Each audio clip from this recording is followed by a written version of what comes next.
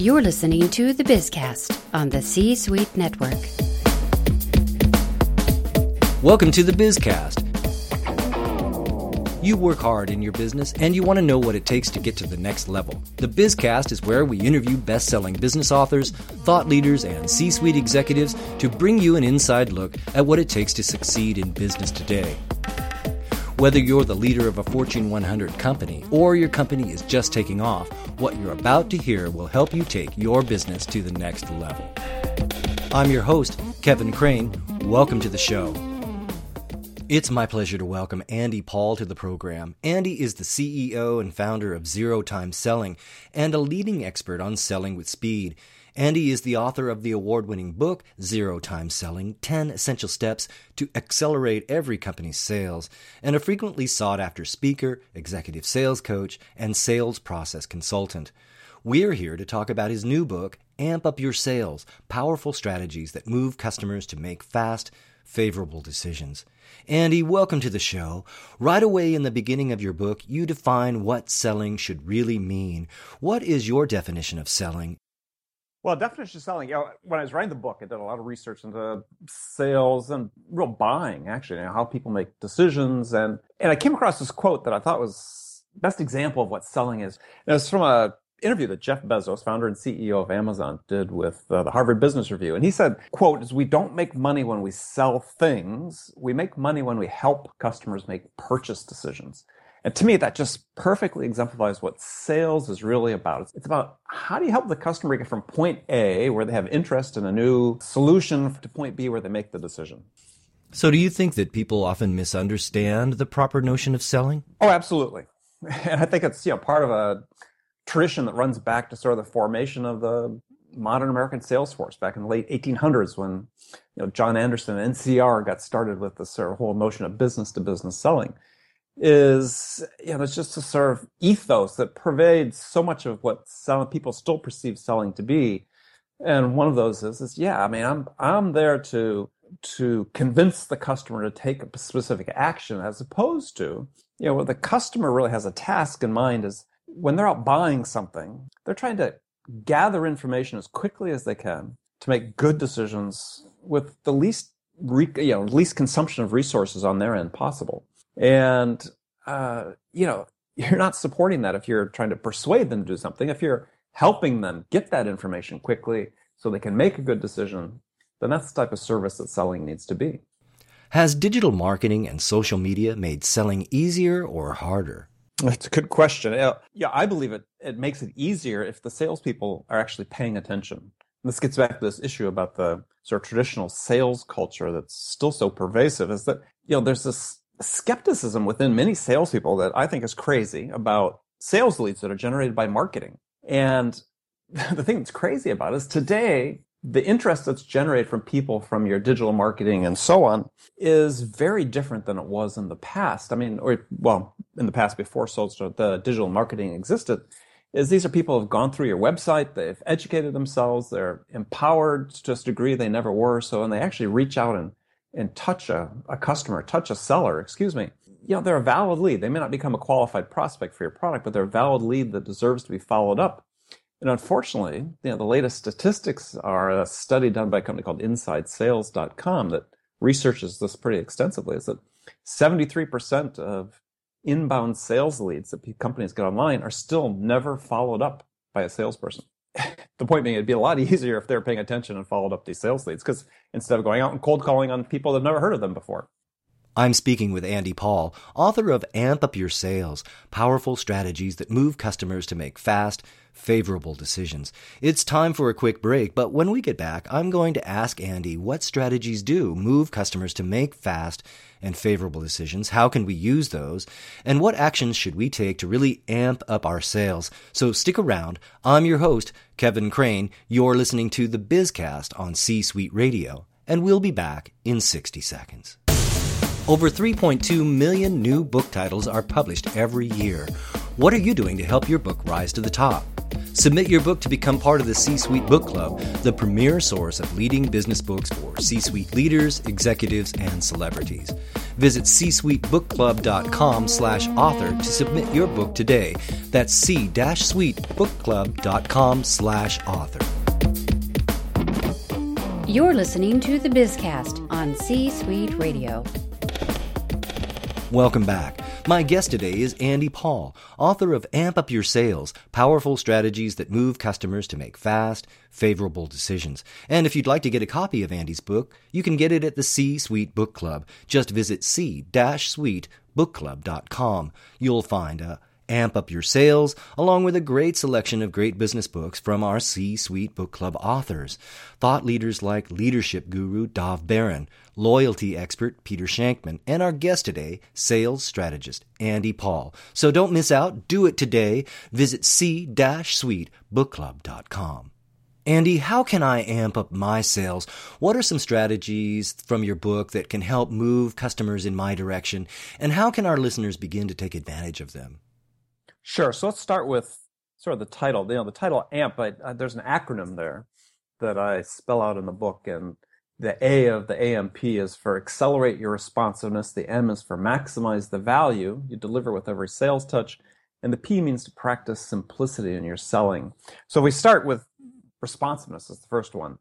What's the value of responsiveness? Well, the value is in your own selling process, that's the easiest thing you can change today. Your responsiveness in sales have a very specific definition, which I talk about, which is not just being fast, but it's having the answers the customer wants or the information the customer wants delivered with speed. Well, the great thing about that is that is completely under your control as a seller. You can change your behavior about responsiveness right now. If you want to say, look, I'm going to follow up every sales lead I get within 5 hours or 4 hours, you're putting a stake in the ground. You're saying, yeah, I've created this expectation for myself that once I've met that, I'm going to see the benefits of it in terms of being able to win more orders. I'm going to start improving that. And I'll make that 4 hours, 3.5 hours, 3 hours, and so on. And that's completely under your control as a seller to be responsive to the customer. Can you give some examples of companies that are amping up their sales and finding success using the strategies you suggest? One client, and I like to talk about sales lead follow-up because it is the fastest and easiest way for any company to increase their revenues. And I had one client that was selling a relatively expensive product, about $35,000, is fairly technical. And the CEO was wondering why their sales had sort of stalled. And I came in and did an evaluation and found that they were doing a great job generating leads using content marketing and digital marketing, but they weren't following these leads up. And it's taken on average about 4 days to follow up a sales lead. And so I went to the CEO. I said, look, I can fix this problem today. And just by simply rearranging their process internally about how they distributed leads to their sales team, but then most importantly is having the CEO check at the end of every business day that all the outstanding leads had been followed up. They went from 4 day to 24 hours that every single lead, well, the same business day, actually, every single sales lead was followed up. And instantly the salespeople started seeing more qualified prospects in their pipeline. And they got so excited about that and saw the progress. So eventually they got that down to every sales lead got followed up within 30 minutes. And for that company, within the space of less than 3 years, they more than doubled their sales just on the back of improving their sales process like that. That sounds like a very important point because it seems like a lot of our focus is on that outreach, generating the leads and reaching out into the market. But if you're not following up effectively and appropriately, in a sense, that effort is really a lost effort. Well, and the thing that you have to keep in mind is that customers form perceptions of you as a seller and a potential partner in business based on those first interactions. I had a colleague that worked for a company in the Northeast where they needed a software system to be able to track unsolicited resumes that were coming in. And the company was growing very quickly. And so this VP of this company came into the office on a weekend, researched all the applications that could support what they needed, identified 3 companies that could do it, went to each of their websites individually and filled out the contact me form with his name, his title, and expressly said, we need what you have a salesperson call me first thing Monday morning. 3 companies. On Monday, no one called. Tuesday, no one called. It's Friday till they got the first call back from a vendor. And this is not unusual. I mean, salespeople shake their head like this would never happen to them, but it happens to them all the time.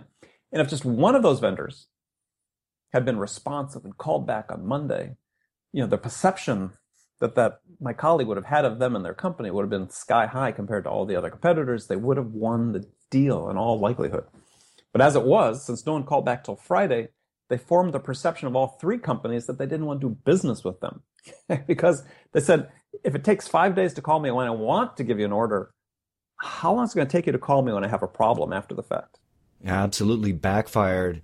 So I was going to ask you, what would be one best practice strategy that every company should replicate? And it sounds to me like it's all about that responsiveness. It is. And it's, it's not something that's sort of a nice to have. It's actually something that's really important. And a year and a half ago, in May of 2013, the CEO of IBM, Virginia Rometty, sent out a video message to the entire workforce, nearly 400,000 employees of IBM, and said, look, we're being hammered by our customers and our competitors because we're not being responsive. They're calling us with questions we're not answering. And here's a company with all the management discipline in the world and all the resources in the world, and they found this to be one of the major problems they were having. Enough so that the CEO reached out to every single employee to say, effective immediately, if we get a question from a customer or prospect, they get an answer within 24 hours. And I can guarantee that if IBM makes that stick on 24 hours, they're going to find out that works so well, they want to make it 12 hours because it's going to be even better if they can do it in 12 hours and make it even better if they can respond within 8 hours. Well, there is an unfortunate statement in your book, and one that seems to be all too true. You say that customers have become conditioned not to expect responsiveness. And, I've heard this same notion from several of our C-Suite Book Club authors. I was speaking with Shep Hyken, author of Amaze Every Customer Every Time, and he says that people have simply become accustomed to receiving crappy, non-responsive service. Why is that, Andy, and how are companies improving this? I think part of it goes to the fact that companies don't set the expectations for what the salespeople should be doing.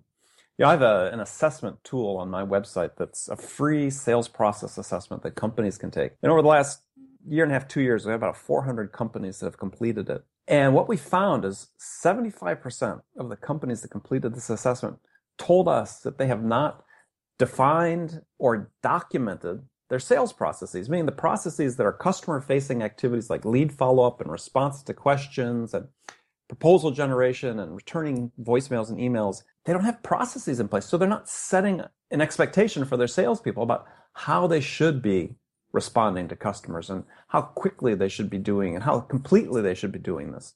And so it really starts at the management level and say, okay, what is the expectation we're setting? What are the processes that we train our people to interact with our customers? Andy, it's been great speaking with you today. We're just about out of time, but before we go, what is the best piece of advice you ever received, and how has it shaped who you are? That's a good question. Actually, the answer to that is that it wasn't advice I was given, it was advice I learned, I guess. My first job interview for my first professional selling job, I was selling for a company called Burroughs, and I had a big computer company at the time, and I get called in by the hiring manager into his office, and he's very brusque, and he has very little to say to me. And the first question he asks me throws me completely for a loop. And it was about, we were selling business computer systems and selling accounting systems. There was a question about accounting, and I'd taken accounting in college, but I just blanked when he asked me the question. So I thought about it for a second, and I was thinking, oh my gosh, I've blown this interview because I can't even answer the first question out of the guy's mouth. And I tell him, Ray, I don't want to BS you. I know the answer to this question. I can't answer it right now. So, give me tonight. I'm going to go home, research it, and I'll call you first thing in the morning with an answer. And he says, okay. And he gets up and leaves the room. I got one word out of him. Okay. And he's gone for about 5 minutes, and I'm sitting there thinking, gosh, how am I going to call my parents and tell them I blew my first job interview? And after 5 minutes, Ray's boss walks in. And he sits down and introduces himself, and the first thing he says is, I hear Ray wants to hire you. So just by not trying to talk my way out of a situation, not trying to BS my way out of a situation, as most salespeople might be inclined to do, I demonstrated to him that the character and the integrity that he thought was important to have in a salesperson. And that taught me the value of integrity. Not that I didn't know it already, but reinforced the value of it. And I think that, for salespeople, if you're prepared to work hard and master your craft and you deal with customers with integrity and respect, that you're going to succeed. That's Andy Paul, author of Amp Up Your Sales, Powerful Strategies that Move Customers to Make Fast, Favorable Decisions.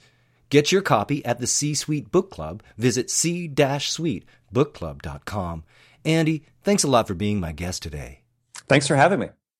That'll do it for this episode of the BizCast. Join me next time when we continue to talk to business authors, thought leaders, and C-suite executives to bring you an inside look at what it takes to succeed in business today. Don't forget to visit the C-Suite Book Club at c-suitebookclub.com. Great books by great business authors, only the best at the C-Suite Book Club. And if you like what we do here at the BizCast, don't be shy. Give us a shout out on social media or leave a review on iTunes. Meanwhile, until next time, I'm your host, Kevin Crane, for the C-Suite Network. Thanks for listening. Brought to you by the C-Suite Network, c-suitenetwork.com. This podcast is a part of the C-Suite Radio Network.